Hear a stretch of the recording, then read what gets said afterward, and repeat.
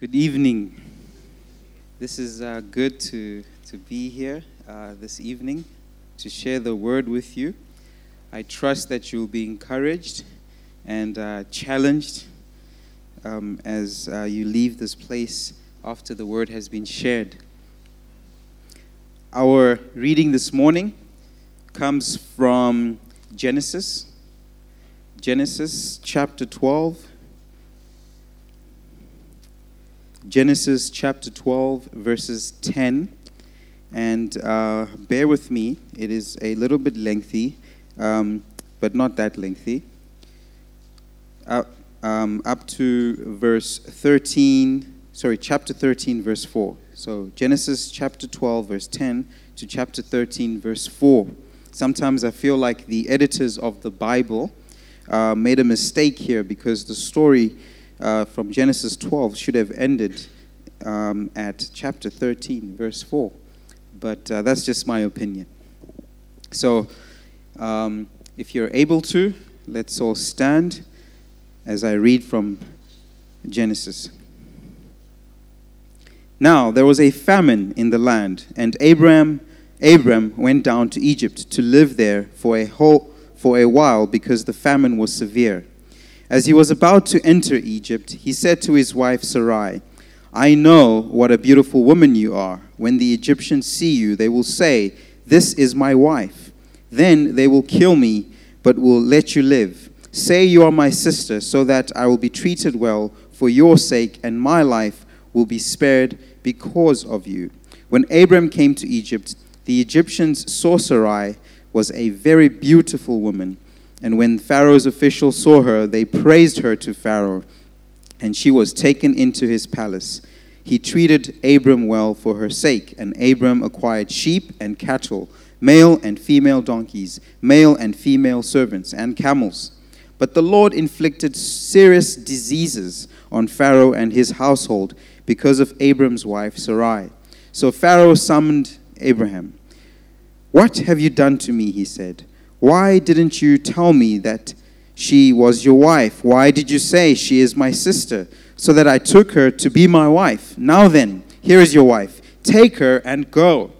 Then Pharaoh gave orders about Abram to his men, and they sent him on his way with his wife and everything he had.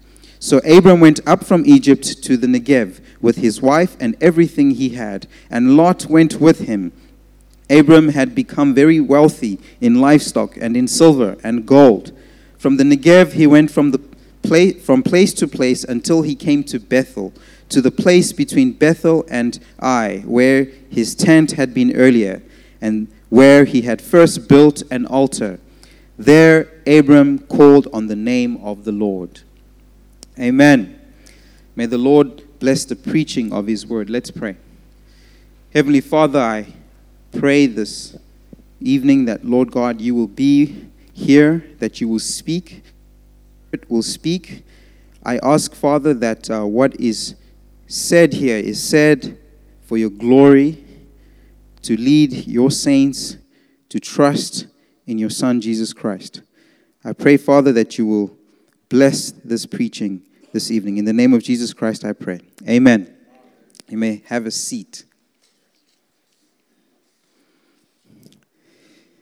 Now, the book of Genesis was written by Moses, arguably, and Moses wrote to tell his audience, who were Israelites, their history, to tell them where they come from. So he starts with a general history about the whole world, the cosmos, the universe, and then he goes into the story of Abraham, which is in chapter 12, because God is focusing on his plan of redemption, and Moses wants them to understand that as a nation, they're special in God's eyes. And this is why, because of our forefather, Abraham. So now he's telling the story of Abraham, how things went in his life. Now, in the story of Abraham, we learn how God works with his people. This is the same God who is at work today in the church with you and I. So what we learn about God in the life of Abraham is true today for us too. Now, Abraham is the patriarch of these people. And God has this special plan, this big plan for Abraham. And he has just been called to leave his whole family, to leave everything, and to go to the land of Canaan. Now, God had called him into Canaan. Understand that. Into Canaan. Now, he gets to Canaan. God reassures him about his promises for him. Abraham builds an altar and he worships God because most likely the journey was difficult because this was a long time ago when it wasn't so safe to travel. And he knew that he got into the land that God had asked him to go to, and there he was safe, and he wanted to dedicate himself to God. And so he prays and he builds this altar, he worships. But not too long after he settles down, a famine comes. So here's what I want us to understand about Abraham. He was chosen by God. Being chosen by God means being loved by God. And so today we're going to learn 3 things about God's love. God's love in the believer's life. So here we are with a famine. This is the context. And the first thing I want us to know about God's love is God's love brings trials. God's love brings hardships. When God chooses you, it's not going to be easy. So here, there is a famine. Now, I don't know how many of you have traveled to another country to settle down there and to live in a foreign land. It's not easy, especially if you know nobody. You're alone. And this was Abraham's situation. And there's a famine. And remember, he left everything. So he didn't have much. And if there's a famine, he's going to struggle.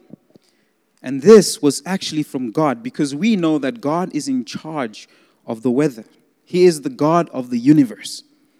And so that famine came on purpose by the plan of God to test Abraham. God told him, go to Canaan. He gets to Canaan, and oh my goodness, well, where am I going to find food? What do I do? And so we need to understand that when God calls you, you're going to face difficulties. Joseph, the life of Joseph, and a descendant of Abraham, one of Jacob's 12 sons, in fact, Jacob's favorite son, he knew that God had a great plan for him. He was the favorite son. He had these dreams where God told him that the sun and the moon and the stars are going to bow down to you. He didn't know that it would mean that he would become the prime minister of Egypt. But he just knew God had a great plan for him. But for him to get there, there were hardships. Because he was chosen by God, his brothers hated him. Now to take this further, let's look at Jesus Christ. In the plan of God, as he came in the incarnation as Jesus Christ, he would rise from the dead and ascend and be glorified, and all things would be put under him. But before that, he had to go through humiliation. His own nation hated him. The leaders in Israel hated Jesus Christ. And they wanted to put him to death. And in fact, they succeeded in their plan. But just like Joseph, they intended it for evil, but God intended it for good. So Jesus Christ, before he could be glorified, went through hardships. Jesus Christ's followers, God had a great plan for them. In fact, we haven't even seen all the great plans that God has for Peter and company. In fact, when we get to the glorification in the future, we're going to see just how great God's plan is for the 12 apostles. But they went through a humiliation. We have reliable sources that tell us, the tradition tells us that Peter was crucified, and he requested to be crucified upside down because he said he's not worthy to die the way that his Lord died. He went through hardships. Paul, in the same tradition, it says that Paul was decapitated, probably in Rome. He went through hard times. And we know from his letters and his epistles that he was in jail. We know from the Acts that he was stoned to the point of death. hardships are part of being chosen by God. That is a reality. And Abraham was just learning that. He had just learned that. But guess what? Abraham failed. Now, for us today, we need to understand that being a Christian does not mean that all of a sudden life is going to be so good because the God of the universe is behind you, and whatever goals you have in your mind, in your heart, in your thinking, all the things you want to achieve are just going to work out just like that because you have given your life to Christ. That is not the truth about Christianity. When you become a Christian, things are going to get difficult because if you're a businessman, you have to be a businessman of integrity. Nowadays in our country, to do business, you have to write a proposal and you have to budget to submit that proposal to the NGO or whatever company you want to work with. But at the same time, in your budget, there has to be a little extra something for that person that you're submitting the proposal to so that you can get that tender, you can get that contract. But as a Christian, you have to say no to that. So if it means that for 2 years, you get no big contract, that you don't get to drive the nice car that you wish you could drive, that your peers are driving, if that's what it means to be a Christian, then so be it. It's going to be tough, but that's the price we have to pay for today. Jesus said you can't serve both God and mammon, meaning money. We can't serve both God and material things. So you have to decide. Am I going to say no to the world, or am I going to say no to God? Maybe you're at work and there are people who are partaking in corruption. They are siphoning money from the organization. This is very common with NGOs here in Malawi. We have a project somewhere in Sanje. So we usually have people go out on the field, and we're going to give them allowances to go on the field. But now you find the boss feels that because I'm the boss, I don't want to go on the field. That's for the officers. But anyway, tell the accountant to put me on that list so that I get the allowance. That's corruption. But that's happening in our NGOs. And that's just an example of how money is being siphoned. There are many ways. People are very creative. Pastor Sanders once preached on Genesis chapter 3, the serpent. The serpent was the craftiest. It was the smartest of all the beasts of the field. See, bad things happen with smart people, beautiful people. In our NGOs, we have these things happening. In our workplaces, we have these things happening. And as Christians, we have to say no. There's a lady at ABC. Her husband works there and she stays on campus. She is now an MP. But not too long ago, a few years ago, she was part of an NGO where many people in the organization, in fact, pretty much all of them, were siphoning money in such a way. But she said no because she says, I'm a Christian and the Word of God tells me this is wrong and I'm going to say no.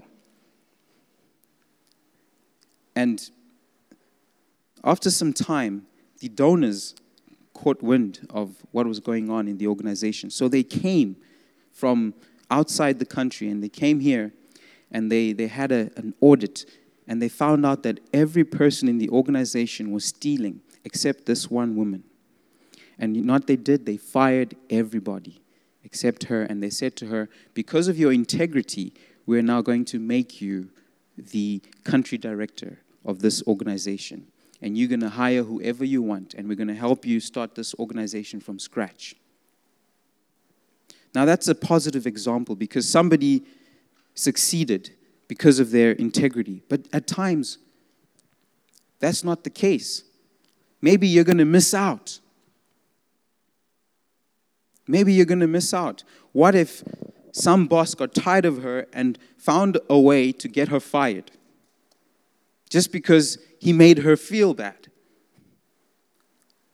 But that's the reality of being a Christian. We're going to have to say no to corruption. We're going to have to say no to the wrong things. And we're going to suffer because of that. We're going to suffer from our peers. We're going to suffer because we're not going to get as much money as everybody else.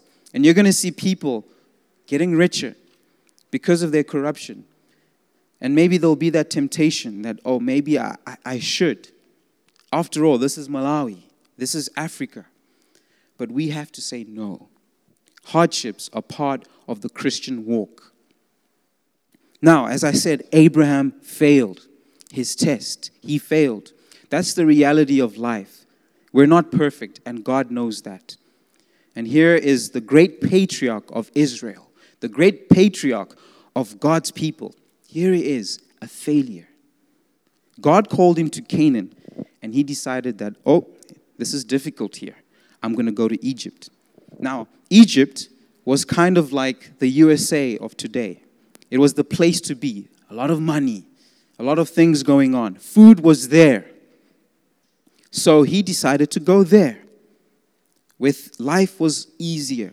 He was now in the place of disobedience. And notice that his disobedience leads to another sin.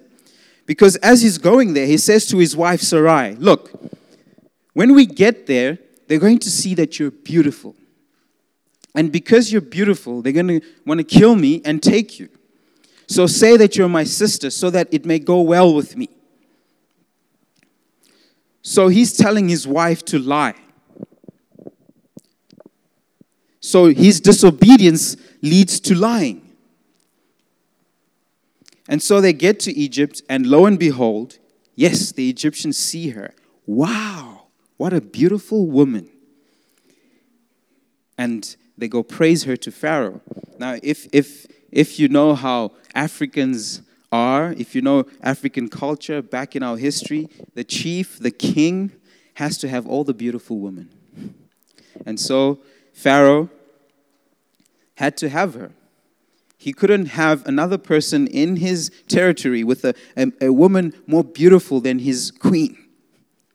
What is that going to say about him? Big man syndrome. And so he gets her. And obviously they have to ask, hey, so who is she to you? Who is he to you? This is my brother. This is my sister. Oh, great.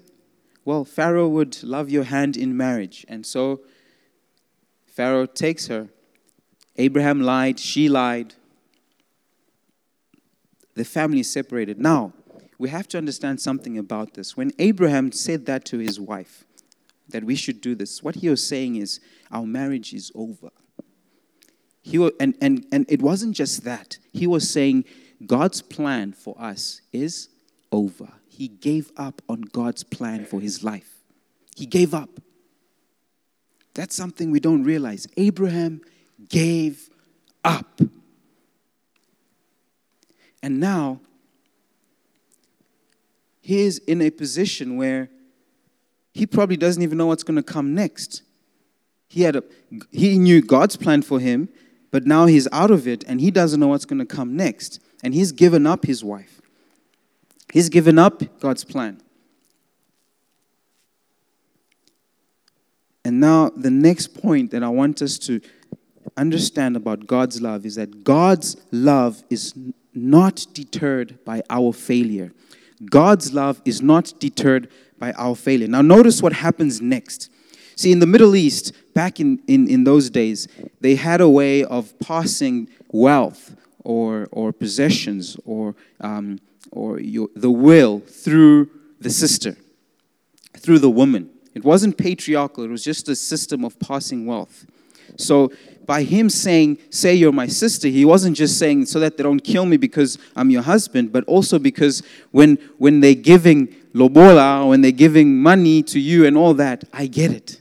So it may go well with me. That's essentially what Abraham was saying, that when I get there, I can have some money too, and you'll be fine, with your new husband, but I'll also be fine.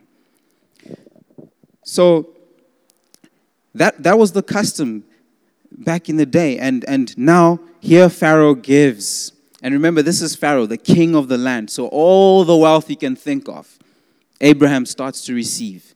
Abraham starts to receive. Now, remember that God is in control of everything, right? So why, God, are you blessing this man who is in disobedience to you and who has rejected your plan for his life?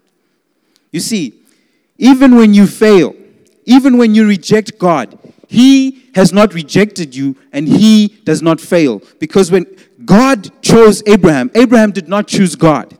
So this was God's plan, and God's plan never fails. So God's plan for your life will never fail. The enemy can try anything, but what God has decided will stand. So Abraham is getting wealthy. But notice the contrast between Abraham and Pharaoh. Here's a liar and a disobedient man getting wealthy. And here's a man who's actually honest. He did everything legally right. He paid the thing you're supposed to pay. He approached her. He did what a king is expected to do. But he's getting sick. His family is getting sick. One is getting rich, the other is getting sick. Now, the sickness, the Bible says, is because of Abraham's wife. God still regarded Sarai as the wife, even though Pharaoh wedded Sarai.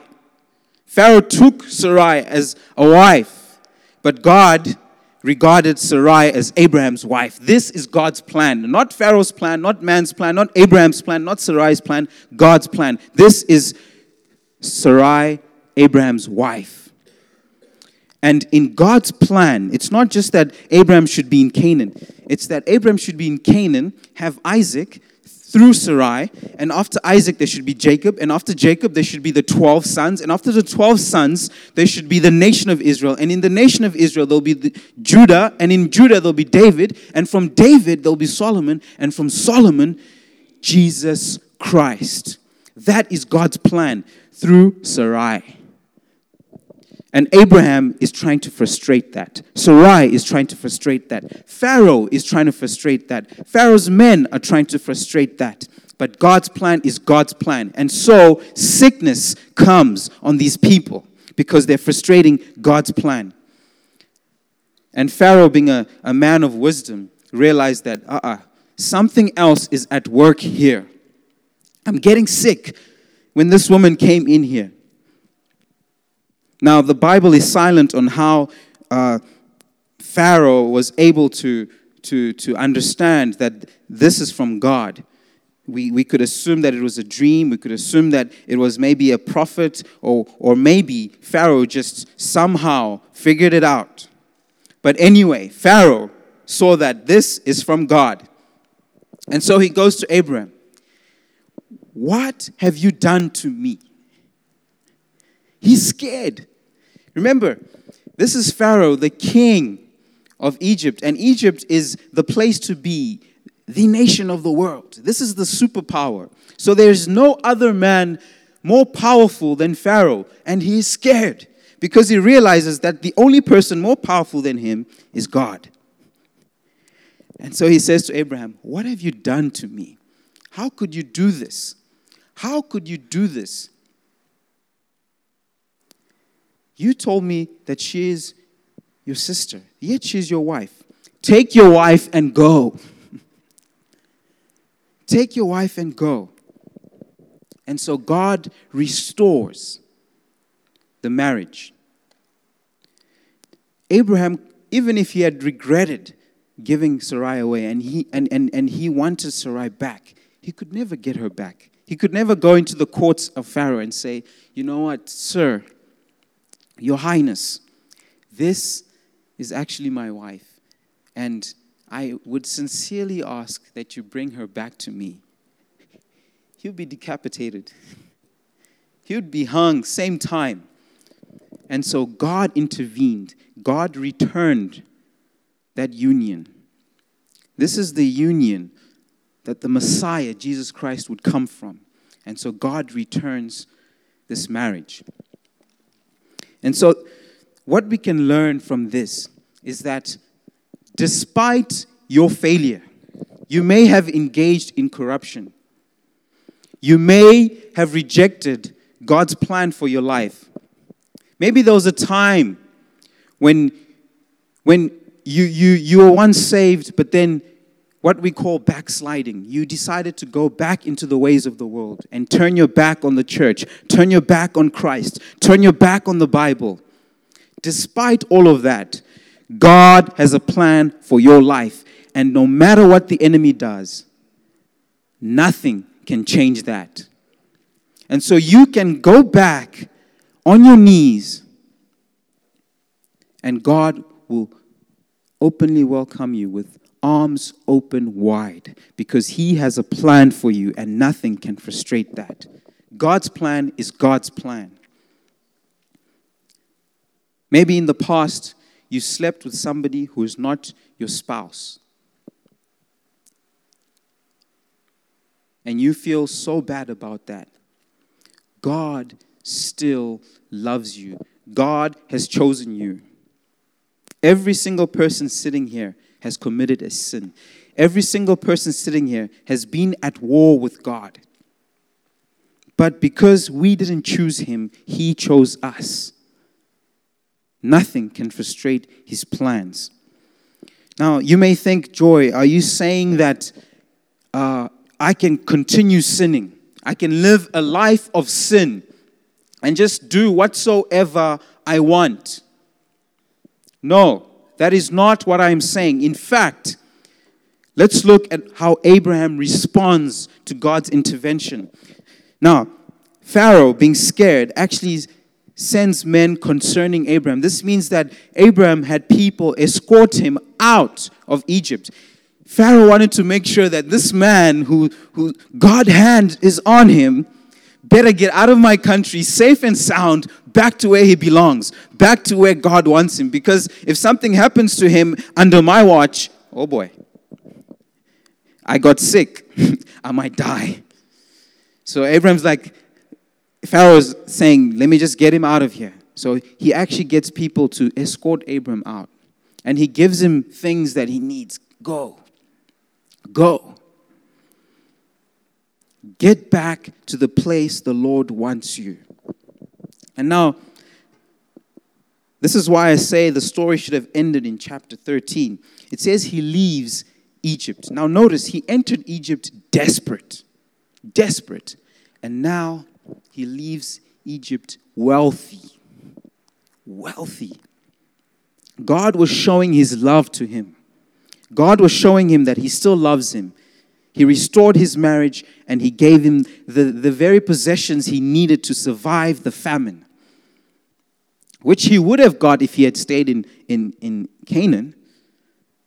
But God wanted to show him that even when you fail, I still have a plan for you, and here you are. And notice the Bible says that he goes from place to place, and then he gets to the very first place he settled. And this is the third thing that we learn about God's love. And this is it. God's love leads to worship. God's love leads to worship. It leads to repentance. Abram goes back to the very place he settled, where he built an altar, and there he worships. He calls on the name of the Lord. So Abraham realized that he failed. He realized that he had actually rejected God's plan for his life.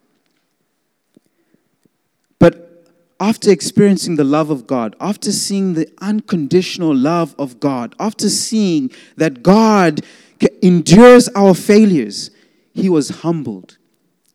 And he did not continue in his sin. He didn't say, okay, let me go to back to my father's land and maybe I'll come out richer there again. No. Abraham goes to the place of worship and he calls on the name of the Lord. Repentance. When we realize that we have sinned, we repent and we worship and we thank God for His mercy. And we, as Christians today, people in Jesus Christ, we know that this is based on the death and resurrection of Christ. He died for our sins. Everything wrong that we have done in our lives has been paid for in full. And so we go to the place of worship to thank Him that He now accepts us because of Christ's sacrifice. We are humbled that He came as a man to die for our sins. And we are sorry for our sins. You see, this is why reverence is such an important thing when you're in the presence of God. Because you realize that you don't deserve it. Abraham didn't deserve it. He realized that, and he goes to the place of worship. And so in this episode of Abram's life, we learn 3 things about God's love. The first thing, God's love brings trials. God's love brings hardships. The second thing, God's love is not deterred by our failure. God's love is not deterred by our failure. And the third thing is God's love leads to worship.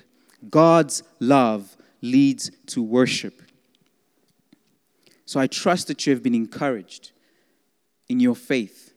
You're going to go through a hard time. You're going to have to say no. You're going to have to suffer. But understand that this suffering is for now. And God has a great plan for you. And you may make mistakes, but God still has that plan for you. And it's a great plan. And for some of us, it's going to be something great in this lifetime. We have no idea what He has in store for us. You have no idea. Wonderful things are coming for you. But for some of us, maybe that wonderful thing will come in glorification, the next life.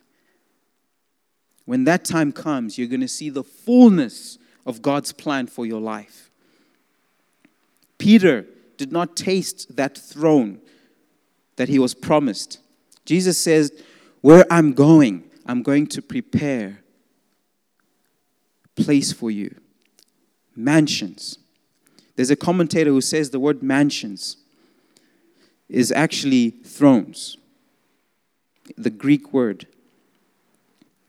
Peter did not taste that. In fact, he just had to go and preach the word and help establish the church. And he did not taste that. So we don't know.